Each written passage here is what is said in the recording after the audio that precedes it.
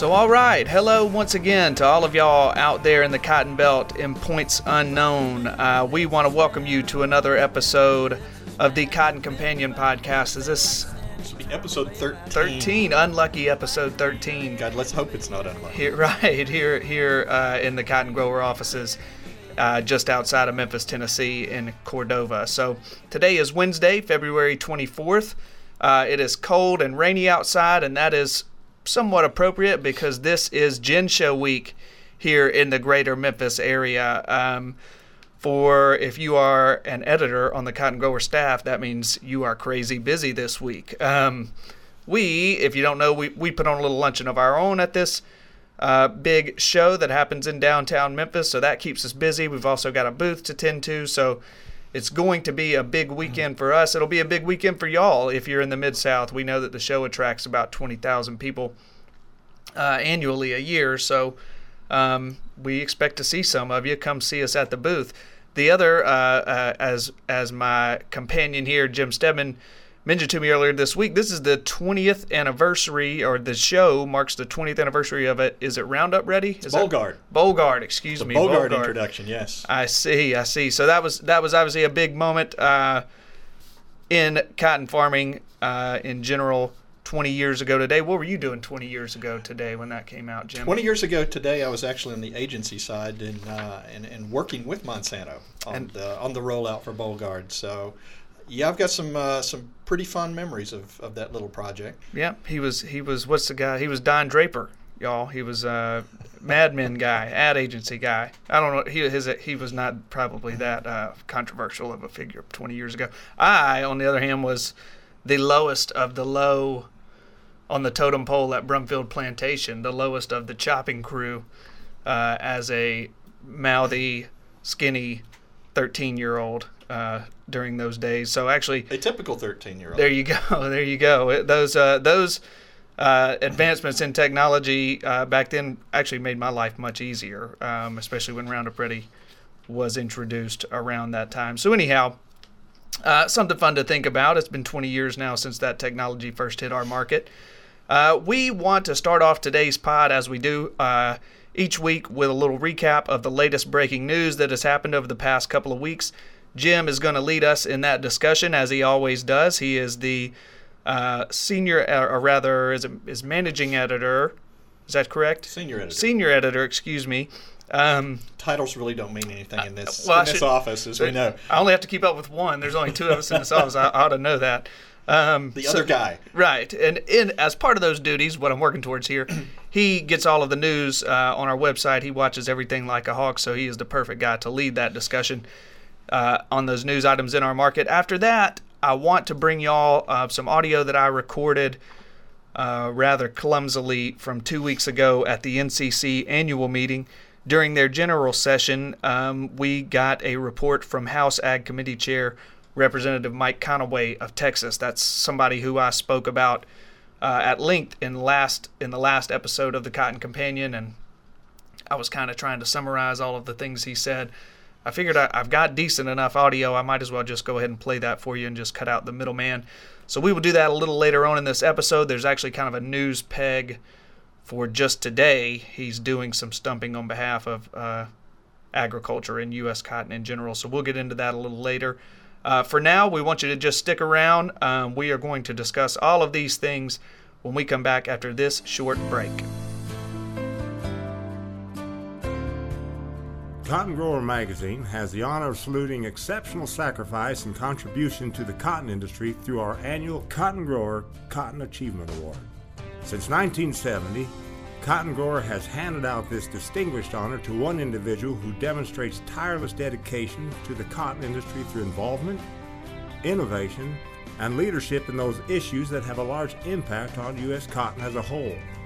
Achievement Award winners are chosen after extensive research and thoughtful input from around the industry. Cotton Grower offers sincere gratitude to Case IH and to Delta Pine for sponsoring the Cotton Grower Cotton Achievement Award.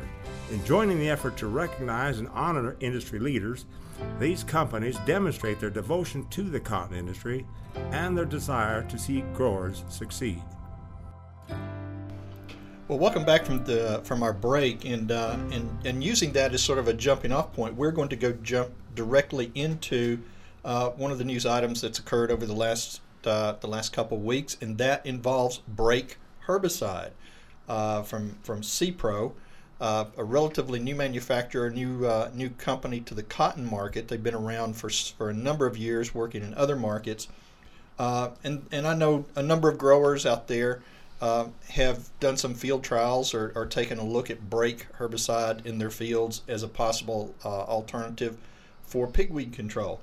On February 11th, the EPA registered Break for pre-emergence use in cotton. Now, Break, the chemical name for Break is fluoridone.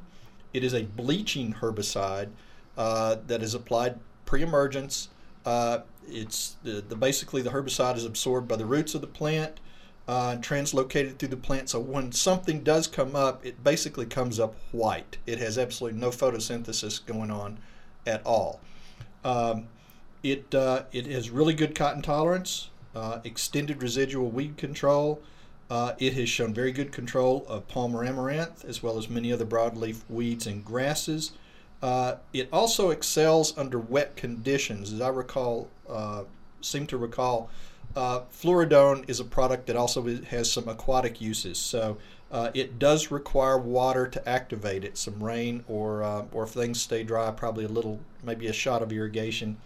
But it will allow weed control to continue under wet conditions, which will help if it is raining and growers can't get back in the field for some of their timely post-emergence applications.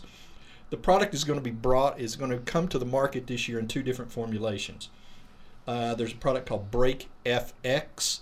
That is a mixture of fluoridone and flumeteron, or as commonly known, cotaran, that will be used in the Mid-South and Southwest.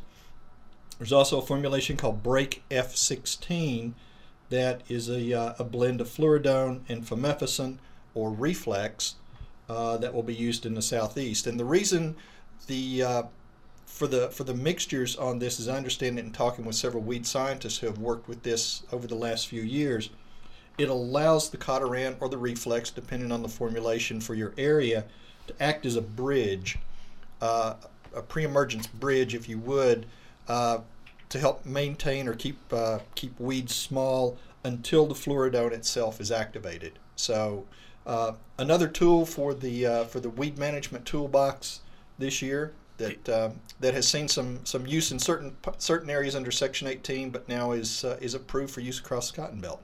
Yeah, the only thing I have to add, it seems like any production event I've been to over the past probably 2 or 3 years, especially in the Southeast and Mid-South, if there's an extension weed guy there, the growers, during the Q&A, one of the growers in the audience is going to say, what's going on with the Section 18 on Break, because it's clearly been a popular product over the past few years. So right. Well, I was at a University of Tennessee Extension had a cotton meeting in Jackson, Tennessee a week ago, mm-hmm. and during the weed management presentation, Larry Steckel, the Extension weed specialist, was very upfront about Break and the value it could bring, and a number of questions that were asked at that point. So I think there's definitely some interest there. We'll see how things work as we get into the into the season. For sure. Obviously, a lot will depend on weed pressure. A lot will depend on price. A lot will depend on what growers end up planting this year. Yeah. Our next item, again, from information from last week, we've talked in the past about the merger of equals that is underway between Dow Chemical Company and DuPont, and the fact that as they finish this company, and which, as we understand it, is going to be the overall name for the company is Dow DuPont. Not DuPont, as we've tried to make happen. No, we tried, but there's smarter people out there who are not listening to us on that. As we talked about, they're going to take this company and break it into 3 independent publicly traded companies, and one of those 3 companies is going to be an agricultural group. Last week they announced sort of the site structure, how this company is going to be set up. from a physical perspective. The corporate headquarters for the Ag Division is going to be located in Wilmington, Delaware at the current DuPont headquarters facility. And that's going to have the office of the CEO and all of the key corporate support functions that you would expect at a corporate headquarters.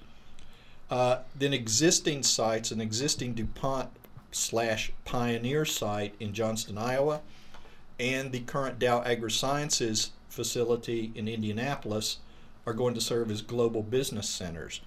And in those offices, you're going to have the leadership of the business lines, all of the business support functions, R&D, supply chain, sales and marketing, everything related to the specific products, the specific chemical products, the specific traits, the specific seed products will all be broken out as appropriate between the Iowa and the Indiana locations. Even though it wasn't officially announced, but you also get an indication of how this company is going to be labeled. The agriculture company will feature DuPont in the company name, whether it will just be DuPont or whether it will be another version, including the DuPont name, is yet to be determined. Obviously, they have not gotten into the corporate naming and branding process, so it'll be interesting to see how this all structure comes together. Obviously, there's no decision on who's going to be filling what positions and what's the situation is going to look like in terms of the supply chain and the field support staff. Those are decisions for people who are way farther up the food chain than certainly we are at this point, and they will share that information with us when it's appropriate. But right now it looks like the Ag Division will be headquartered in Delaware with marketing support functions in Iowa and Indianapolis, and operating under some sort of DuPont name. The last item we've got, it really ties in and sort of a nice lead-in to Beck's conversation with Representative Mike Conaway of Texas, and continuing our discussion from our last podcast about the oilseed designation. And this comes from Ag Secretary Tom Vilsack, basically explaining why he feels it's not appropriate, or he doesn't have the authority to make the oilseed designation that the cotton industry is requesting. I'm just going to read a couple of comments here from his message, because obviously it's a dialogue that is ongoing and will continue to move ahead over the months ahead. But he's basically saying, after they examined the laws closely, and that included the 2014 Farm Bill and the 2016 Appropriations Law, they determined that such a designation is not authorized under the 2014 Farm Bill because the Farm Bill expressly removed eligibility of cotton for such payments, as cotton is no longer listed as a covered commodity. Now, that's his statement. We've heard arguments from both sides on this, that yes, cotton as a covered commodity pertains only to the fiber, not to the seed. Yeah, that's been Conaway's big message, is cotton does not equal cotton seed. Exactly. It's two different products. So, by the letter of the law, yes, it's not a covered commodity, but it still appears that there's a gray area in there. In spite of this, USDA is providing some ongoing assistance to cotton producers. Stacks payments obviously will be calculated and made early this coming summer, but USDA has already dispersed more than $1 billion in crop insurance payments to cotton producers over the last 2 years through marketing assistance loans, loan deficiency payments, and other programs like that. Also, USDA is looking for other ways to provide support to the cotton producers, either through temporary assistance to producers through a congressional action, or to use and again, I have to read this because I'm not an expert in legislative law by any stretch of the imagination, use either Section 32 of the Act of August 24th, 1935, or Section 5 of the Commodity Credit Corporation Charter Act to provide some level of support. Now, that's encouraging, but at the same time, then the Secretary turns around to say those options have been severely limited by the Appropriations Act, which essentially funds the government. So he has asked Congress to examine the appropriations language to see if they could grant USDA flexibility through legislative action. They are going to continue to work closely with the industry to explore other avenues of assistance among USDA's existing authorities. They do want to help, and will continue to examine all those options. Now, as we sit here recording this podcast today, the House Ag Committee is holding a hearing to review the state of the rural economy, and Secretary Vilsack is scheduled to testify. It's going to be interesting over the next few hours or few days to see how the dialogue between Secretary Vilsack and Committee Chairman Conaway plays out. Conaway, as Beck has noted, a very strong supporter of the oilseed designation. So it's an ongoing topic. It's almost like an old movie serial. Yeah. It's like, stay tuned, for next week. Right. And to be sure, anytime you're talking about sort of these two sides being at loggerheads here, it's kind of shaping up as Vilsack and USDA are saying they can't make this designation. The House Ag Committee, led by Conaway, are saying, oh, yes, you can, and their lawyers are kind of hashing things out.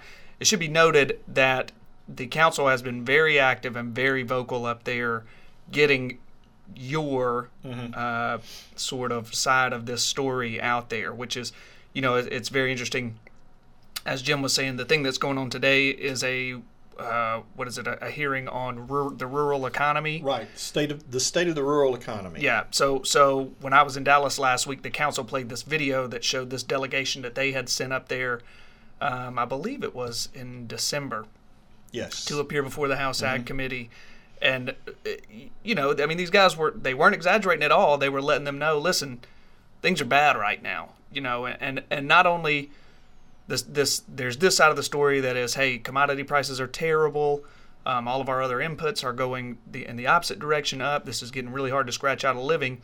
There's also the side of the story is, how many times does a dollar spent on cotton turn around in a rural economy? And it's a lot. And there have been a lot of stories done on that very topic. I mean, cotton and cotton production has been a bedrock of rural economies for decades and decades and decades. So the council is the one who is going to D.C. and shouting that message from the mountaintops there, from the rooftops there.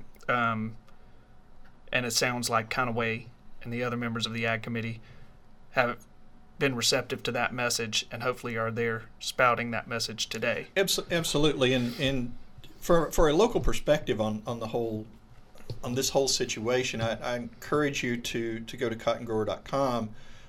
We posted an article earlier this week from one of the newspapers down in the Rio Grande Valley that had talked with interviewed cotton growers, but also their local congressmen who are very, very much in favor and behind the cottonseed designation, but talking about it more on a local and certainly regional perspective in that part of Texas as to what cotton means to the economy in that area and what this designation could mean with the designation or without it. Right.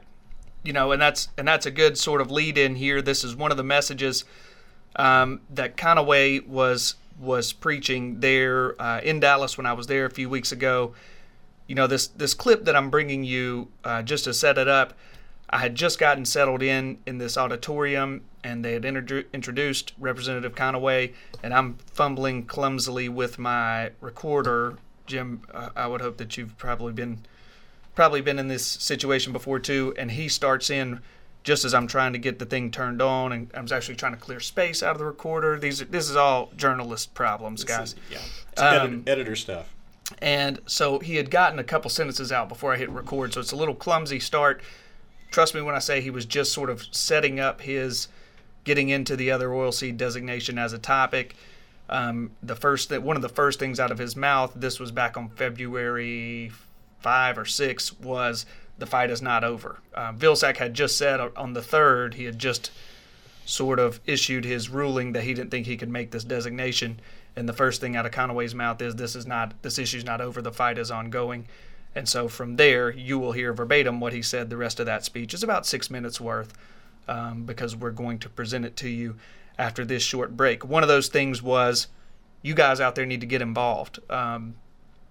Reach out to your politicians, the people who represent you in D.C. where you can, and let's keep this conversation going. So enough of me setting it up. We want to just bring you exactly what he said. If you will stick around through this next break, we will bring you that speech from Dallas at the NCC annual meeting. So stick with us, and we will be right back.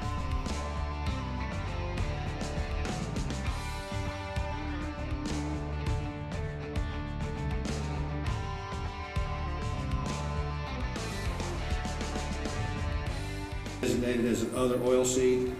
We believe on the committee that the Secretary has the discretion under the Farm Bill, within the parameters of the Farm Bill, to make that designation, and that it's appropriate. His lawyers and his decision on Wednesday or Thursday of this week went the other way. We sent a rebuttal letter yesterday to the Secretary walking through each of the reasons why we think his and his team's analysis of the authorities under the Farm Bill do in fact grant him that discretion. So we'll continue to work on this issue. The fight is not over. We're going to work with the Secretary and the agency to try to get that relief. The relief that we'd like to have should last through the Farm Bill. One-time temporary band-aids or one-shot deals, one-shot kind of things would not be as helpful. Certainly not to bankers and others to try to address the issues that have been driven by China's policies and India's policies on how they've skewed the market for cotton. And so we'll be in the wrestling match on that deal going forward. Any help that you could give to add to this idea that cottonseed should be designated as another oilseed, I've basically deputized each one of you. Get in the fight with us. If you think you've got something to help, particularly with Democrats that you may have a relationship with, helping them get on board with the position that we've got. I don't think the decision is final, and we need to work respectfully with the Secretary to try to get to a better answer than what came out on Wednesday of this week. The programs are estimated. In my letter to the Secretary yesterday, I showed that cotton support, cotton help is going to be 87% of what it's been over the last 15 years on a projected basis. It's pretty clear that and that includes the stacks payments as well.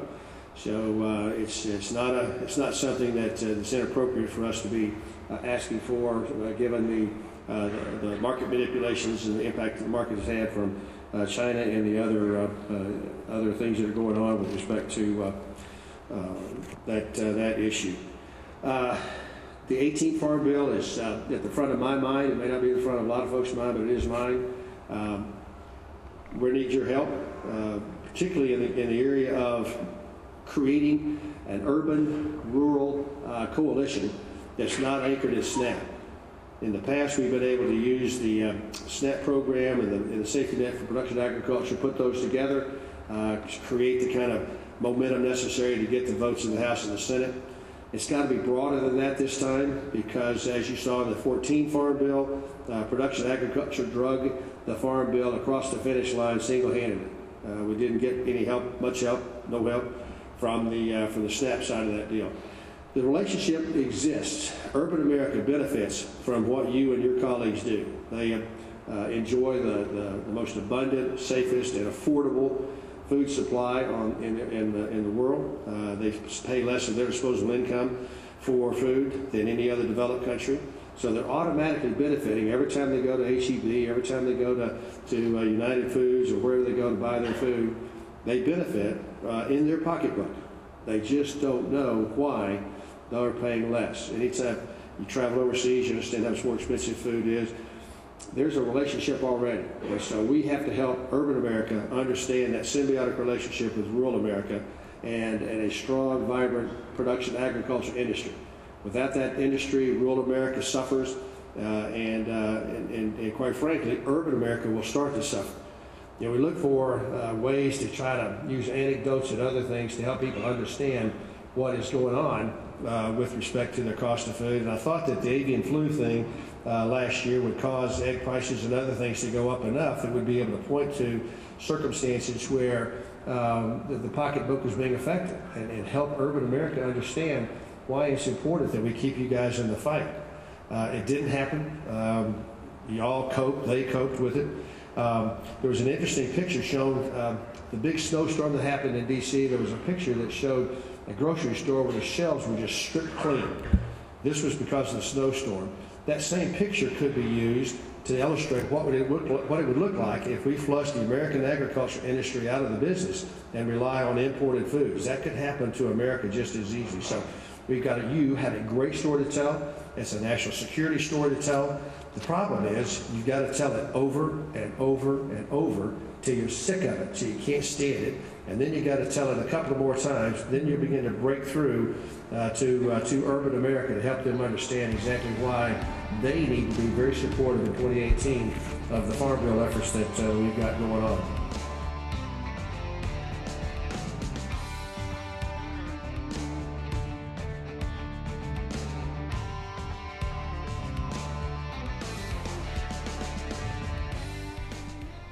All right, so that'll just about do it for this installment of the Cotton Companion podcast. I want to take this time to invite y'all to continue to participate in our Text an Expert program. That's where you stand a chance to win $100 from a drawing courtesy of the program sponsors BASF. To enter, all you have to do is text the word cotton to 313131. And from there, you'll be sort of prompted to text us your farm-related questions. If your question is selected by the editors of Cotton Grower, that's Jim and I, we are going to match it up with an agronomic expert in your area, most likely an extension guy, and we will feature it in a future edition of Cotton Grower magazine. It's exciting stuff. It'll help you on your farm. You could pocket $100 from it. Just participate. It's a pretty cool program that we are undertaking with our friends at BASF. So we want to thank you sincerely for joining us today.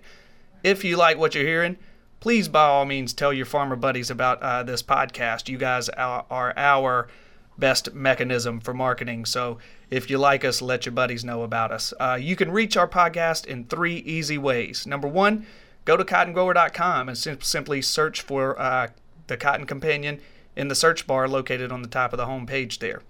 Number 2, probably an easier way to go about it.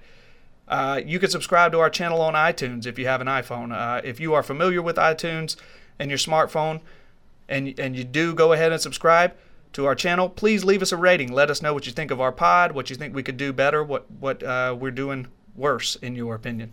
Another great way to be sure you receive each and every installment of the Cotton Companion is to go ahead and sign up for our weekly e-newsletter. Now, that's something that Jim works hard on each week, to pack all of the relevant news of the day into those things. They hit your email inbox every Tuesday morning like clockwork. This guy will get them out to you. Occasionally they go on Thursdays as well coming up. Is that right, Jim? Occasionally, but I think we're almost finished with our Thursday sends. Okay, so just Tuesday mornings. Tuesday mornings. There you go. These e-newsletters will hit your email inbox. They'll have all of the news of the day, and they'll also feature each installment of the Cotton Companion. You can subscribe to our e-newsletters by going to www.cottongrower.com. Scroll to the bottom of the page and you will find a link there to subscribe to our e-newsletter. Also, please make sure you follow us on social media. We are at Cotton Grower Mag on Twitter, and on Facebook you can find us by searching for Cotton Grower Magazine. We hope that you are currently enjoying our latest issue. That's the February issue. The March one is due in your mailbox in a little over a week. Maybe a couple of weeks. Week and a half. We'll split the difference. There you go. Early March. There you are. So, also, before I forget, come see us at the Gin Show if you are in town in Memphis this weekend. We will be there at our booth, and we hope to see you there. We'll have plenty of little take-home knickknacks, as you would expect to find at the Gin Show for you. So come find us. This podcast is produced by Mark Antonelli. He works there at the mothership, Meister Media Worldwide, in lovely Willoughby, Ohio. My name is Beck Barnes, and I will be back with you in 2 weeks on the next episode of the Cotton Companion. For now, on behalf of my own Cotton Companion, Jim Steadman, we wish you and your farm all the best.